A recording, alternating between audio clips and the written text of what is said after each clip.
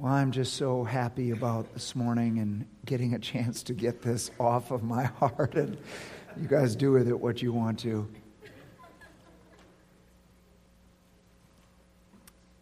Second Samuel 9:13, and Mephibosheth lived in Jerusalem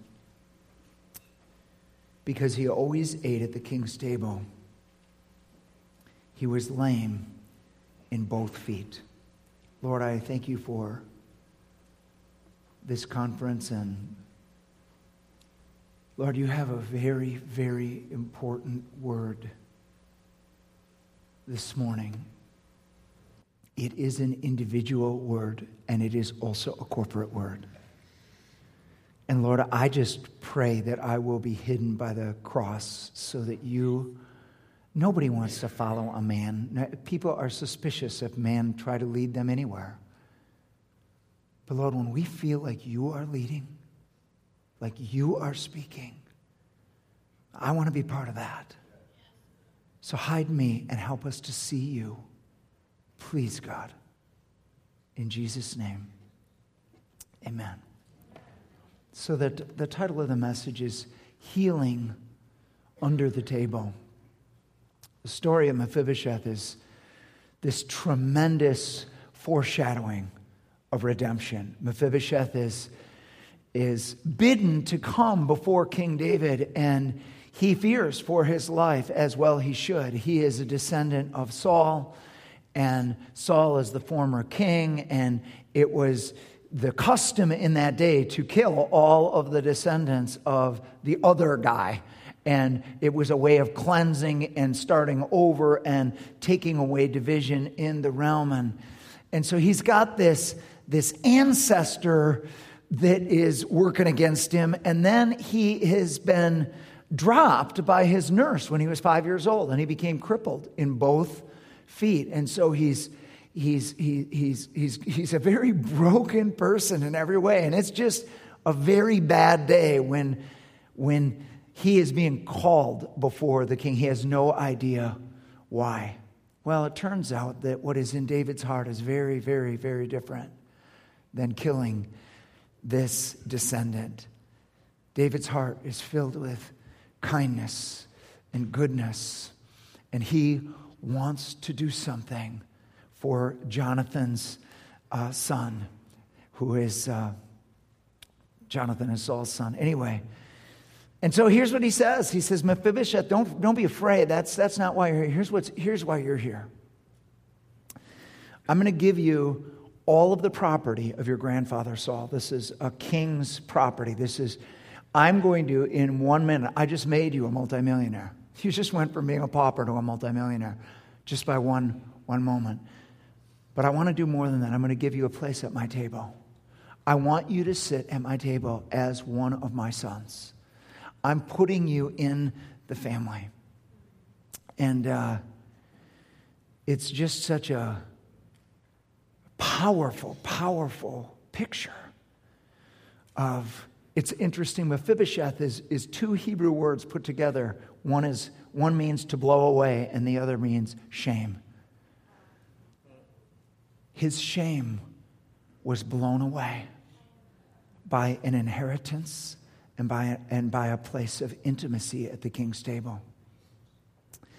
And I've just loved this foreshadowing of redemption. I've loved this picture of what Jesus has done for us when we, being broken as human beings, we have an ancestor that sinned named Adam, and because of that, we all got on the death list, and all of us, if we got what we deserved, we would get death. And we've all been broken, and we've been dropped by ancestors. 4 generations of sin that gets passed along, and you end up getting everything that was broken, and no one comes into this world pure and unscathed. We all come in broken, and we come in with broken DNA, and we come in and we're broken in this world. And then on top of that, we've got people in this life that actually dropped us. Our parents weren't perfect parents. Our teachers weren't perfect teachers. Our pastors weren't perfect pastors. And we've all got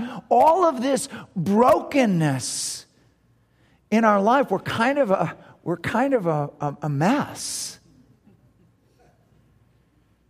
And then this beautiful, beautiful picture of what Jesus does for us in redemption. He says, I'm going to, in act, I am going to save you, and I'm going to make you a joint heir. I'm going to give you my inheritance. Every believer, right when they accept Christ, becomes a multi-billionaire. You can't even imagine. The Bible says in Ephesians 3, we will unpack our inheritance in the ages to come. We can't grasp what's ours in Christ. We can't grasp what he's done. It is insane what he's done, but he's also given us not just inheritance, but intimacy. Jesus has a table just like David did. He says to his own church, I stand at the door and knock. If anyone hears my voice and opens the door, I will come in and I will sup with him. It's his table. It's not you will sup, we will sup together. It is intimacy. It is I receive your love and you will receive my love around the dinner table. It is a table of intimacy.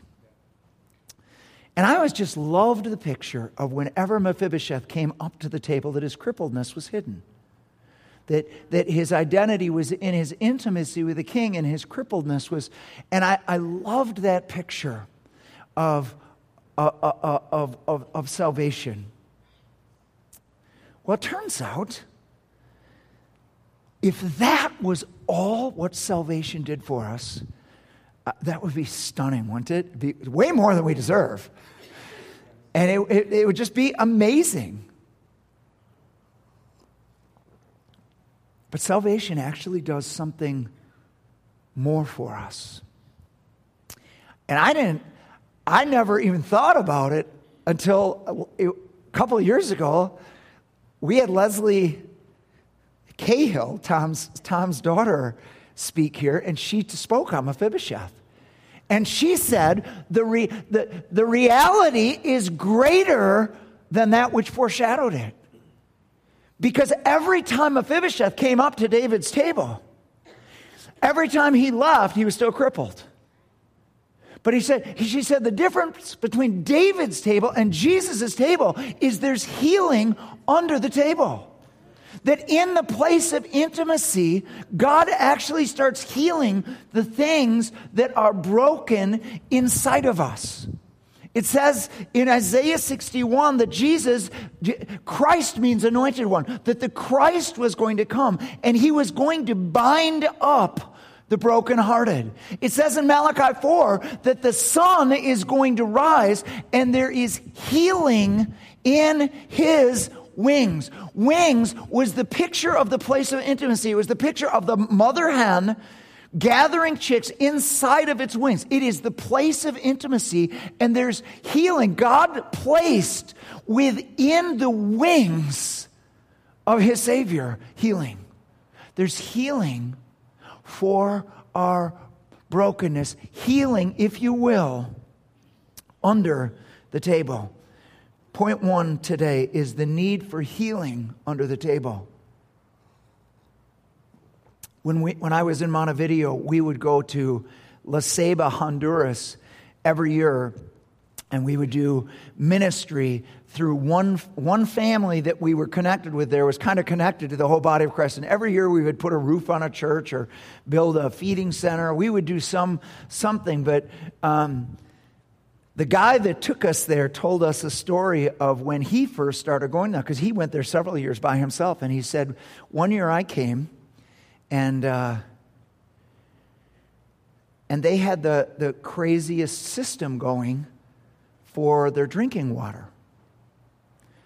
Their drinking water would just drip out of the faucet. And so what they had to do is they had to have a bucket under it day and night, because that was how they got water. And they had to collect that water 24/7, and that was for dishes, that was for showers. Otherwise, they could go and walk and get it from somewhere else. But inside the house, they had to have something 24/7. And he said, the funny thing was, anybody with any plumbing skills at all could go into the inner works. And so I went in there, and there was a stone in there. Took the stone out, faucet worked fine.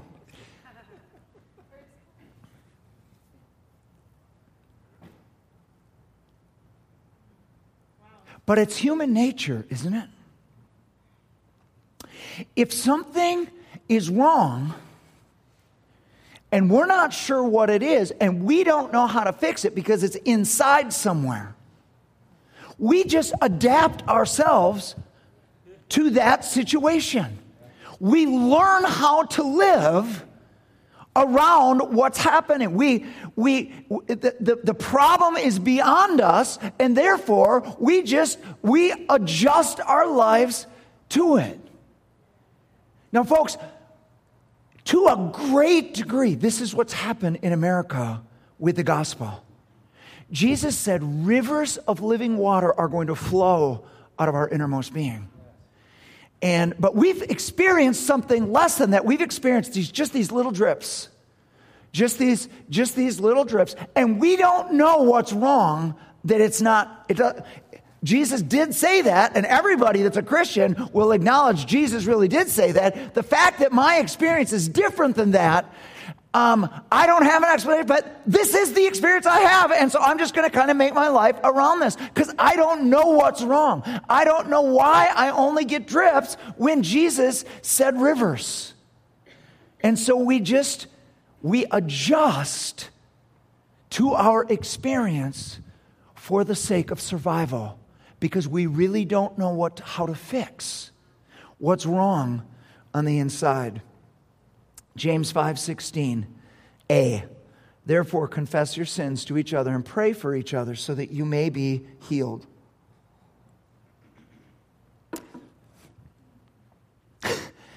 When we think of confessing sins, don't we think of forgiveness? Did you notice that forgiveness is not here? This isn't about forgiveness.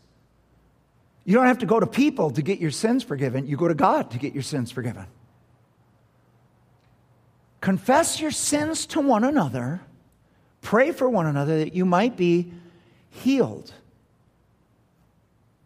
I'll tell you right now, this is not physical healing. Physical healing is the 2 verses before that. If anybody's sick, let them call the elders of the church. They'll anoint him with oil. They'll pray the prayer of faith. And the one who is sick will be raised up by God, will be healed by God. This healing here is not physical healing. What is this? This is, God says, if you will confess your sins and pray for one another, if you will make yourself vulnerable, you confess your sins, I will release my anointing in such a way that heals that thing in you that keeps you coming back to get forgiveness for your sins.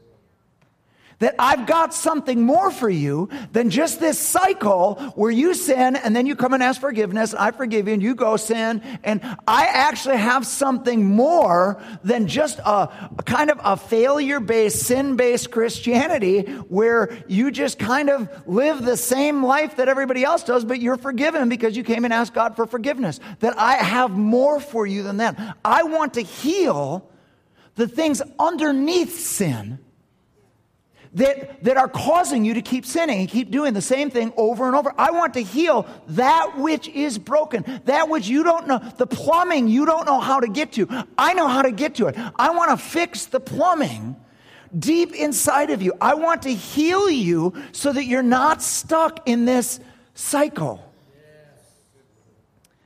So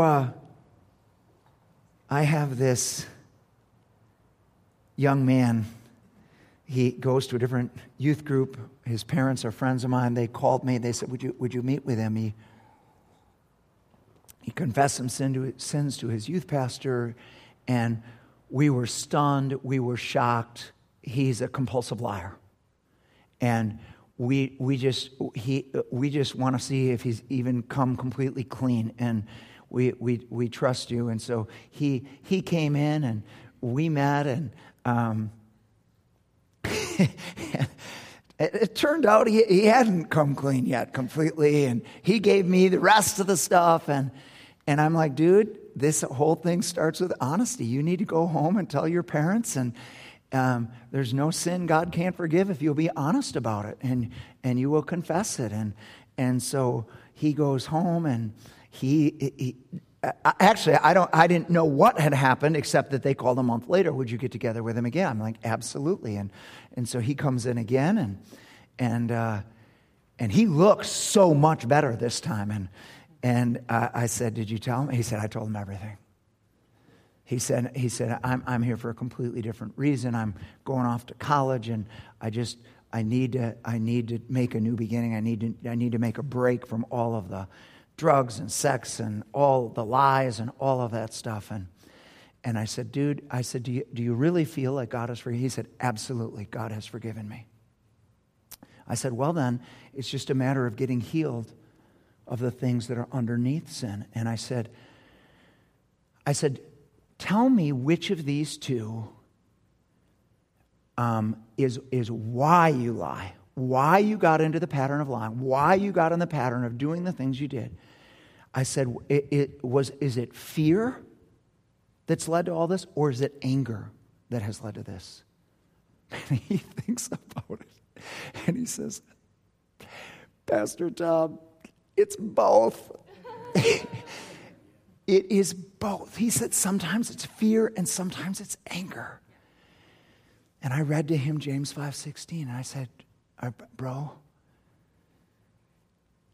without God healing these dual things of fear and anger, you're gonna end up doing the exact same things and having to go through the same confession. And we had a nice time of prayer, and of course the jury is still out, as it is in all of us.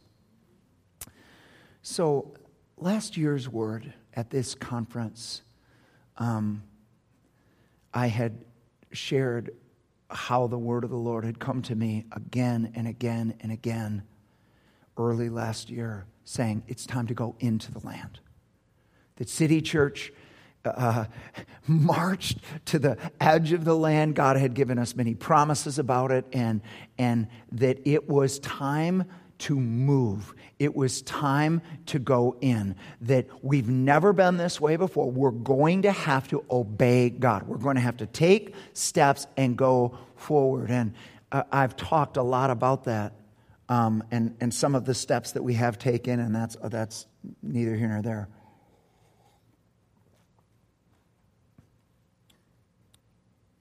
But here's what I found out. It doesn't matter how sincere your yes is. It doesn't matter that you intend to obey. Fear will always keep you from fully obeying if it's undealt with. And anger will cause you to do a whole bunch of stuff God never told you to do. I want to look at each of these. First,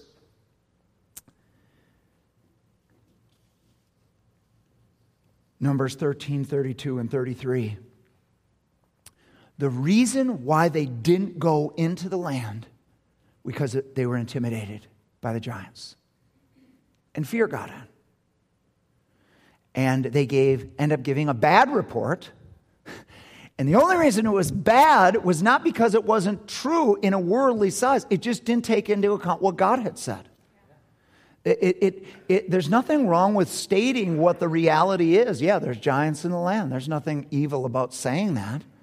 But you got to say, but a big, big, big God has called us into it.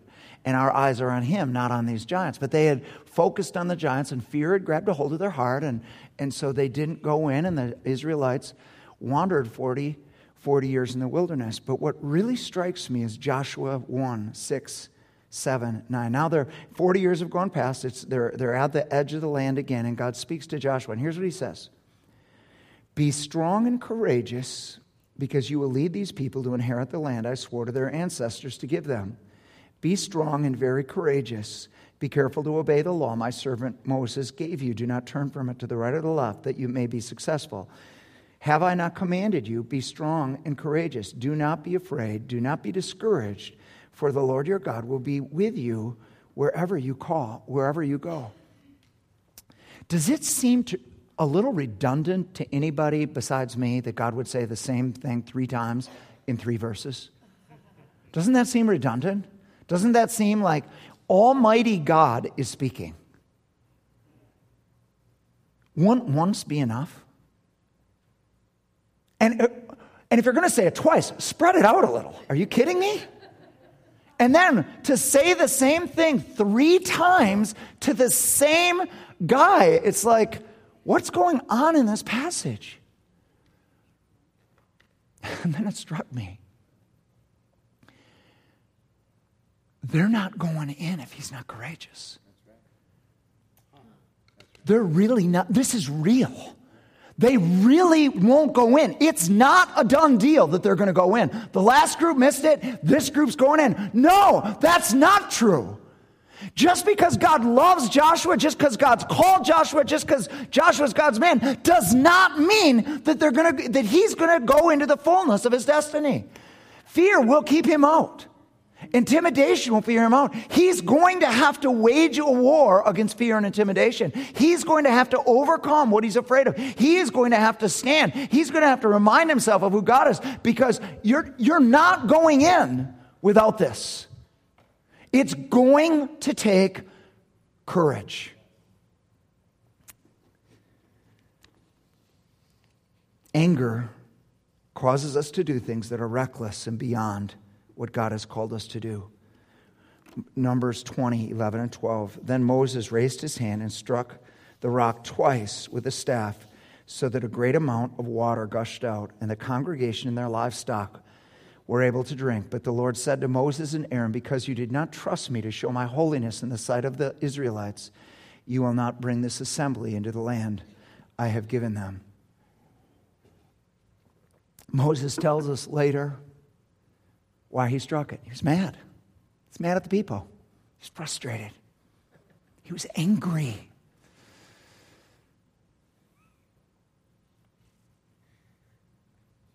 And I think anybody that's read the whole story is like, really, God? One act of striking the rock and now he's not going in? Thank God we don't live in the Old Testament. That one act could keep you from the fullness of your destiny. But let me assure you this. An identity in anger, an identity where you allow anger to continue to be an engine in your life. Make no mistake about it, folks. Anger is an engine. It causes you to do stuff. And it is not God's engine. God's engine is the fear of the Lord. God's engine is what is going to please God. And if you live by this other engine called anger, no matter how much God talk you have, no matter how much Christianity is around you, you will do stuff that God never called you to do. And you will not go into the fullness of what God has for you. Fear and anger. Point 2, intimacy and fear. Facing our fears with Jesus. So it's 2012. And I have received in the mail a letter from a lawyer that said that they were going to sue us, sue our church. They were going to sue us. They were going to sue the school. They were going to go after us if we didn't. And he said that the lawsuit's going to be filed in 10 days. And here is all the things you have to do to prevent this lawsuit from being filed. I was terrified. We had come through, when the churches came together in 2010, it was right on the brink financially. I've got a finance background. I didn't know if we would make it. I actually honestly told people, if we don't make it, and all 3 buildings were in the same debt, and if we don't make it, because we couldn't borrow another penny. The line of credit was absolutely maxed out. The Man City elders knew it coming in. There were no surprises. We knew right from the very beginning it was going to be a question mark if we would lose everything. And my thing was, hey, we've met in schools before. The church is not this building. The church is the community of people. And if we lose everything, the church isn't gone because a building is gone. But it was right on the bubble. And so we get to 2011 and we made it through the summer, and then we had this missions conference, and I had written to all of the missionaries saying, listen, whatever comes in is all we're going to be able to do. Everyone, I wrote it months in advance. I said, you guys all need to pray for this because there's not a shred extra. Whatever comes in is what you're going to get. You all need to prepare yourself for a cut, but be praying because God can do anything. And so we prayed. Our people knew it. We made the pledges and the gifts, and it was exactly what we needed for our missionaries. I was so excited. This is the fall of 2012, and I was so excited. And 2 days later, I get called by the principal and actually the business finance guy at the school, and he says, we if everything goes as it's going right now, we will lose $346,000. I'm like, I was stunned. I'm just like, And so I do all this research on schools, and since 2008, when the big recession hit, 40% of Christian schools have closed. The most unprofitable is 9th through 12th. So the first solution would be to get rid of your high school and just do what's profitable and cut this thing down in all these different ways.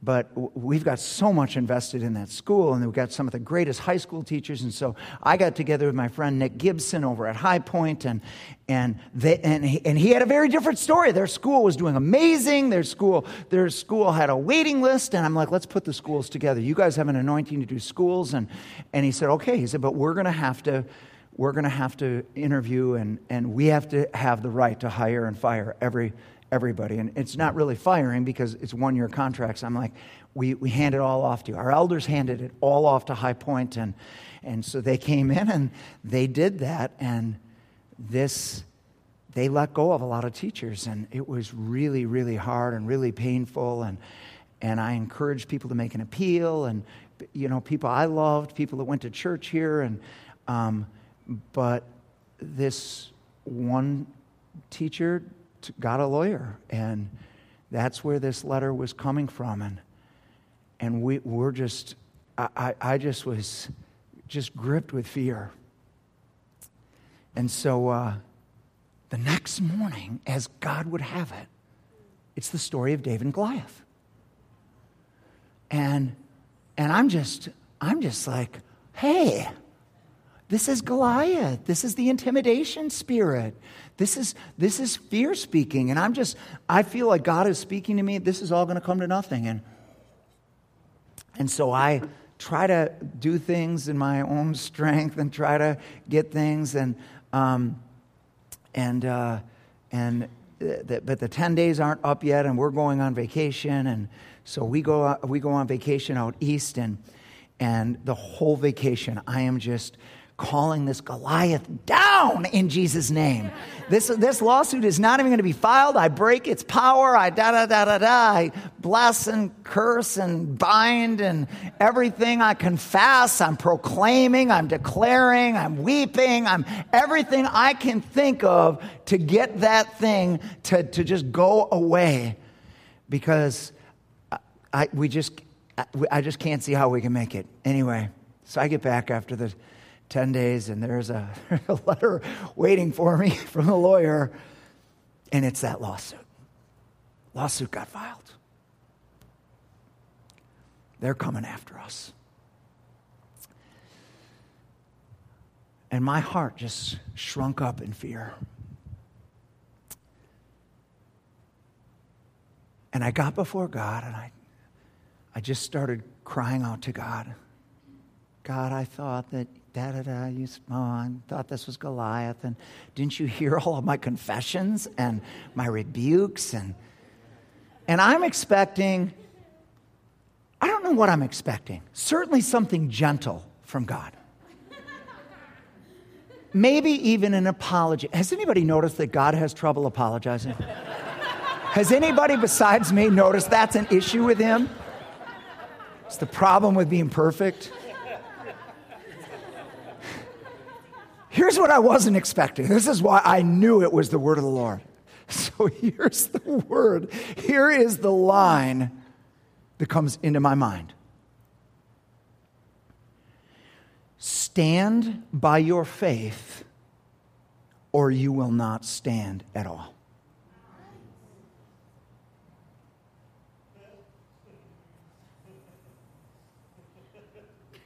Well, I'm certainly not putting that on my refrigerator. So I'm like, but I know that's a verse. I know that is a verse in the Bible. And I'm going to find that verse. I'm going to find out the context. So here it is. It's in Isaiah 9:7. It's Ahaz. Ahaz is getting attacked by the northern kingdom. And when the attack comes on and the armies are facing him, he starts shaking like a leaf on the trees. That's how it's described. And I'm like, well, that's a good description. And the prophet comes with this word. You will either stand by your faith or you will not stand at all. It's all in the balance right now. So here's what God was saying to me. Okay, Mr. Pastor. You preach faith, you preach believing God. It's game time. How many know that a believer's job is to believe? And sometimes it's very inconvenient for us when we actually have to believe. That we don't get some guarantee, we don't get somebody to bail us out. We actually have to believe God. You're either going to believe God or you're going bankrupt. It's time to believe. And a lot of times you feel like a victim to fear, don't you? You just feel like, I have to give in to fear because fear is here. And I just realized I'm not a victim. I actually can choose to believe God. And I chose to believe God. We did get a lawyer. But we didn't just get a lawyer. I believed God. And let me tell you something. The most amazing thing happened to me. That lawsuit lasted for 3 months. I just never worried about it again. It was just supernatural. The day came that I got an email that said that they had dropped the lawsuit. They realized they couldn't win, so they dropped the lawsuit. The miracle of that was, it wasn't that big. It was a relief. I'm not going to say it wasn't a relief, but it wasn't that big of a relief. I had already lived facing that fear with Jesus. Now, here's what I want to ask you about your own circumstances right now. If there's something in your life right now that's causing you to be afraid, have you considered the possibility that it's not even about the thing you're facing? It's about that God wants to remove fear from your life, so he's asking you to face this thing with him. Do you know that, that's how many years ago? That's 7 years ago now. The trial came and went, but what I learned from it is still alive, and it's going to be with me the rest of my days. It's going to be with me. When you gain a history in God. When you and Jesus face things together. You study Job, and the trial went away, but here's what else went away. Job's fear. Job was a great guy, but he had this fear, and God made him face the thing that he feared the most. He had to look it in the eye with God. He experienced it, and he came through it. And Job got to live the rest of his life fearless.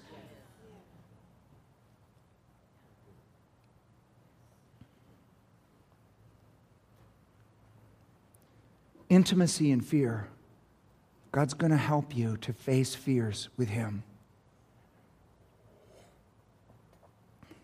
And then, secondly, He's going to teach us how to live loved instead of afraid. In 2016, I had another experience. I'm not going to give you the whole thing, but in the experience, a sentence came to me. We were waiting on God, 4 words, and the sentence was, live loved and not afraid. Pastor loved and not afraid. Parent loved and not afraid. And I was shocked by the sentence, and I started unpacking it. I'm like, oh. First, this isn't about theology, it's about identity. It's not about an event of fear, it's about an identity based in fear. And I'm like, well, surely, I never thought of myself as a fearful person. Surely my identity is not fear. And then he showed me how I was pastoring. And I was on stage every week. I felt like I had to be good enough to get people to come to this church. And if I wasn't good enough, people were going to leave that church. And the whole thing was, there was so much fear at the bottom. And God says, I want an identity where you're loved. Where you love. You know you are loved. And then I want you to love because you are loved. And then this verse came absolutely alive to me, 1 John 4:18. Perfect love casts out all fear. And I don't know why. It seems obvious now, but all of those years, I thought that it meant if I could love perfectly, then I wouldn't be afraid anymore too. That's not what that verse means. Just read the next verse and you'll know that that's not what it means. This is love, not that we love God, but that He first loved us. This is perfect love isn't my love for God, it's His love for me. And that if I let Him love me, in my identity, fear will leave. And my whole quiet time, I've shared this 100 times with our church. My whole quiet time changed. I never start out with, I love you, Jesus. I start out with, Jesus, you love me. I'm your beloved. I'm your beloved. And that's, guys, it's always true. He never loves you less. It's always true. I am your favorite son. That's the foundation of this thing. Not my love for Him, not what I'm going to do for Him. His love for me never changes. Wow.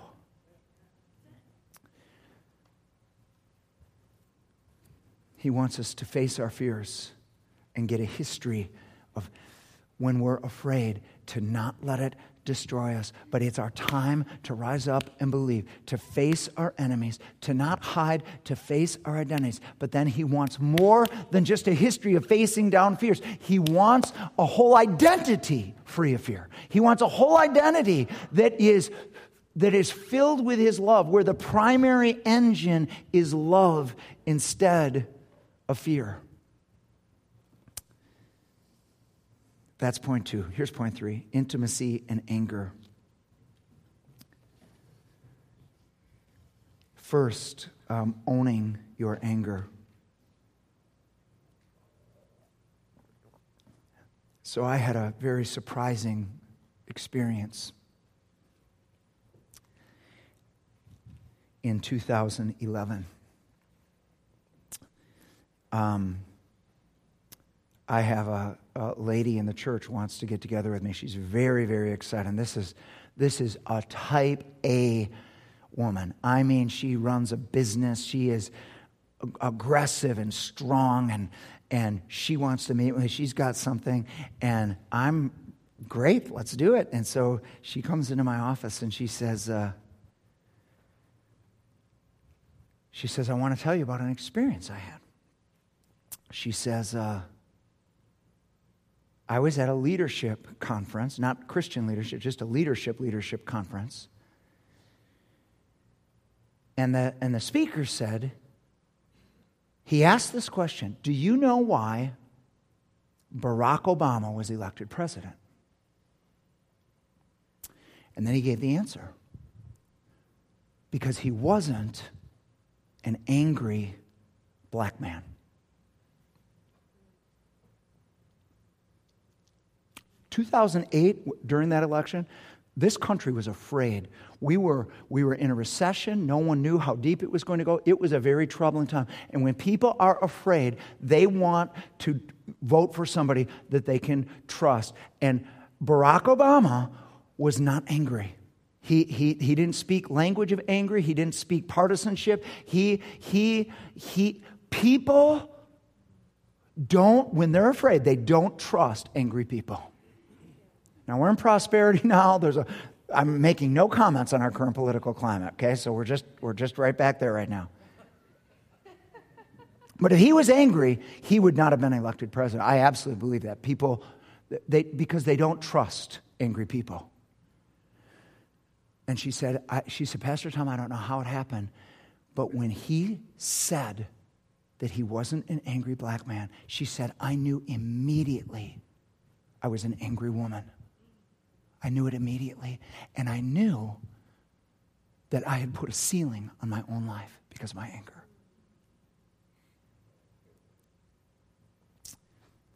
And so she shares this story, and she leaves the office, and I never tell her this. God bless her. But the minute she said that she was an angry woman, I knew I was an angry pastor. Here I am in ministry. I'm pastoring this large church. And I realize I'm angry. I'm angry at leaders. I'm angry at academia for teaching evolution like it's fact and dogmatically pushing it down. I'm angry at politicians for the national debt that they're not paying any attention to, and I'm angry, and I'm angry at pastors. I feel like the reason why the church is so backslid in America is because it's pastors' fault, and I've got this anger. And Alice had told me several times, you don't really like pastors. And I'm like, yeah, I'm angry. But something else happened. I realize whoever people will vote for or not vote for, whoever people will trust or not trust, God does not trust angry people. Just because God loves you, just because you're his favored son or daughter, does not mean he trusts you. And I knew there was a ceiling on my ministry because of my anger. And that day I told God, I don't want to be angry anymore. I don't want to be angry anymore. And then something happened. Something that had been confusing to me for 2 years. 2 years earlier, I'd been at the UW. I was speaking on evolution. And I was speaking. Chi Alpha and InterVarsity had put this event together. I was the speaker. The girl from InterVarsity was so excited about this. The week before, she said, would you guys pay for a blast email to the entire campus? This is so good. This is going to be so amazing. And so we paid for it. 42,000 students are invited to come to hear my talk on evolution. So the day of comes. And that morning, I'm playing basketball over at the gym over there, and I get an elbow in my vocal cords. And I couldn't speak. Alice remembers this. I literally could not speak. There's no way to cancel this event. It's that night. There's nobody else that can speak it. I've got all the notes. I've prepared all this thing. I've met with the professors. It's me or nobody. And I literally cannot talk. And I don't know if I'm ever going to be able to talk again. I mean, when you're in the midst of it, it's bad. It's just really bad. And something got hit, and so I'm doing tea with honey all day long, and I leave for the event, I still can't speak. I mean, it's just a whisper. All I can do is whisper. The event itself, once I get to the event, once I get on stage, I open my mouth, I can speak. I can speak. I mean, not great, but I'm out loud at least. But the event overall was a disaster. It was like this guy from Blackhawk that was having a ministry to professors, he was angry. The people were like, the place was jammed. Every science student, every biology evolutionist was there. People were yelling at me during my message. I have this time for questions and comments. Not one person asked a question. It was all just speeches of accusation. And it was, I mean, the whole night was so confusing to me. And I knew I had overreached. I knew I had somehow done something more than what God, but I didn't know why. I didn't know why.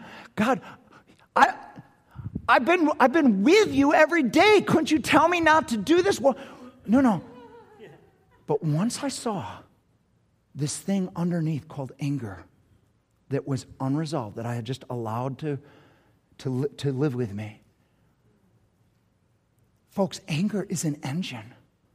It will cause you to do things like hitting the stone a second time.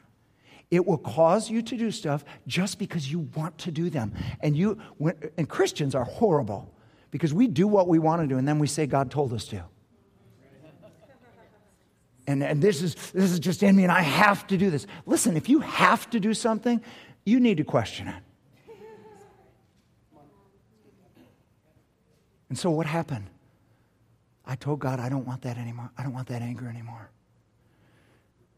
When I saw that what was at stake was that I would limit God's destiny for me, that I would put a ceiling on how much God could use me, I want that more than anything else. I understand you can only do as much as God calls you to do. You can't do more than what God wants you to do, but I don't want to do less than what God wants me to do.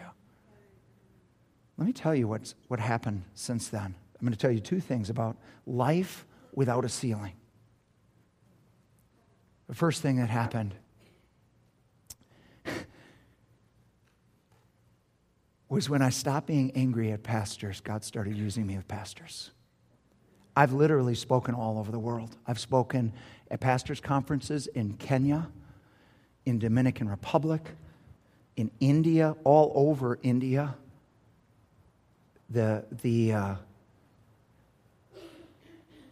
In our own United States, I got to speak a couple of years ago to our entire fellowship, international fellowship, to all of the pastors. Did a pastors' conference in Uganda. Joe and I went there. We did one on spiritual warfare at all the islands over there. Got to speak to pastors in Mexico. Pastors all over. All of a sudden, now that I'm not mad, God's like, now I can make you part of the solution. And not just in the United States. I'll take you anywhere. The limits, the ceiling's off.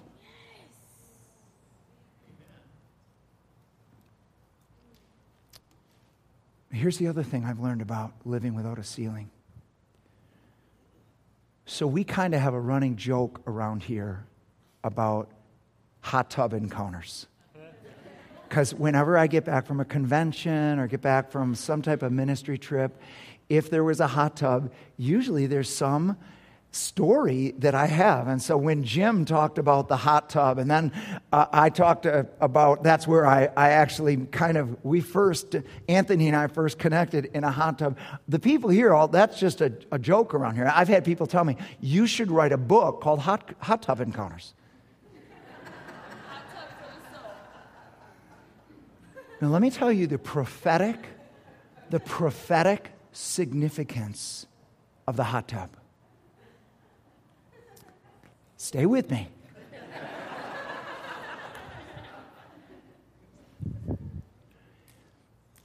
It's called the ease of heaven. It's called, instead of you dialing up for ministry, dial down. when you are at a place of resting your identity in Christ, when you're at a place where you're not trying to influence people. Do you know that people don't want you to try to influence them? Do you know they're very suspicious of anybody that's trying to get them to do stuff? The people that influence this the most are the ones that aren't trying. And why? Because they're not trying. We know they're actually like that. They're not putting this on. They're not trying to get me to do their thing. They just are that way. And that's like, whoa, that affects us. The ease of heaven. We call it, I've started calling it, having a front row seat to what God's doing. That this is what the ministry is. Honestly, we were just down in Belize, and I think Joe and Derek and I, we all felt like that Holy Spirit night, it was just like, oh my. God was doing so much, and it was so effortless on our part. Derek took some pictures. I'm like, you better not send those pictures. There were just kids slain out, just being rocked by the power of God. I didn't want to scare anybody back home because God was moving on these kids. But the beauty of it was it was so effortless. It was just the rivers flowing, rivers flowing.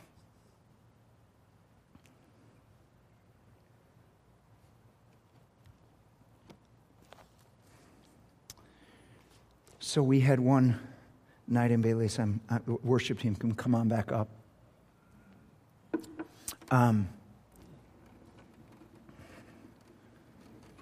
We had one night in Belize where I talked about this. Not this length. It was like a 15-minute message. You're like, well, Pastor Tom, couldn't you have said it in 15 minutes this morning? Yeah, probably.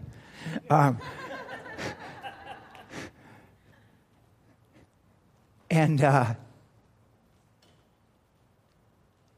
here's how we ended. We were in a big circle. And I said, guys, the reason why we have to confess and pray for one another is because the healing, it's just going to take a greater dimension of God's presence. And God made us a community. And so it's not like you can't get better on things all by yourself, but God increases His anointing when we are vulnerable and interdependent on one another. And so I said to them, I didn't write this verse. God wrote this verse. Confess your sins one to another and pray for one another that you might be healed. He didn't say it was going to be easy. He just said, this is how you get healed of the things underneath. And I said, so here's how we're going to end tonight. If you've been angry or you've been gripped and living in the mouth of fear, it's your time to confess. You cannot imagine the silence. There was no music. There's no band. There's no altar. We're in a circle. This is all their peers. And then one kid starts saying what's going on. And then another. And we gather around them. We pray for them. We prophesy over them. And the tears come. And then as we go on, and of course, they're so precious because they just are real. Yeah, I've been controlled by anger. Yeah, my whole life is anger. Here's who I've been angry at. They owned their anger. But then they didn't just own their anger. They also owned this. I don't want to be angry anymore. I don't want my life to be about anger anymore. And so we prophesied and we prayed for them. And God God desires truth in the innermost part. And so God uprooted something that night. And then the next night was the Holy Spirit night, because the very place that God takes out anger and fear, the innermost being gets cleansed. Then he wants to give rivers. And so that was the secret to why the next night, the river of God just whoosh, just waiting to pour out on these kids, because it was clean. It was clean inside. And so,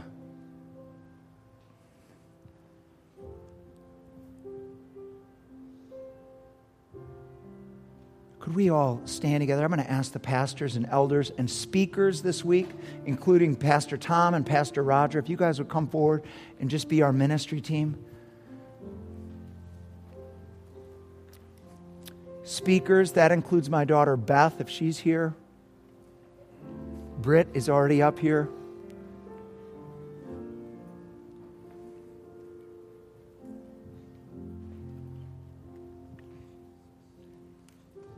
Now, I'm going to be honest with you. It's going to be way easier for you than those kids, because you're not going to have to say anything in front of a whole group. You just get to come to one person, one very trustworthy person, and you don't have to give us any details. You just say, I've been angry. You can give us some detail about what you're angry about or what you've been afraid about. But part of this has to be, I don't want to live this way anymore. I want Jesus to go into my plumbing and take out the stones. I want those 2 potholes that Ted saw. I want them healed. I don't want to be detoured. I don't want road closed. I'm jealous. I'm joining God's jealousy for my own destiny. Would you mind opening your hands and just to the Lord? I want to pray for you.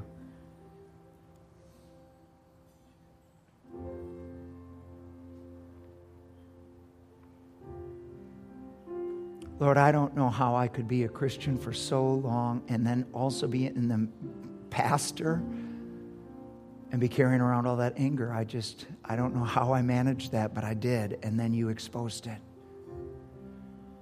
And it was so amazing, because the day you exposed it was also the day you removed it. And I don't really know where it went, except that I was healed. Maybe I felt like I had to be angry. Maybe I felt like it would be unjust to live in this world and not be angry, because there's so many things that are wrong. But you said that you weren't going to trust me if I was angry, and that I was only putting a ceiling on my life. And I didn't want that anymore. And so, Lord, this is just a safe place. We're in your presence. We want to own. If we've been angry at our husband, angry at our wife, angry at our parents, angry at Donald Trump, angry at the Democrats, angry at... It's amazing how many things there are to be angry about. Angry at our boss. Angry maybe at our sickness that hasn't gotten better. Angry, just angry. Maybe we don't even know what we're angry about, just that we've lived with it so long, we're just angry.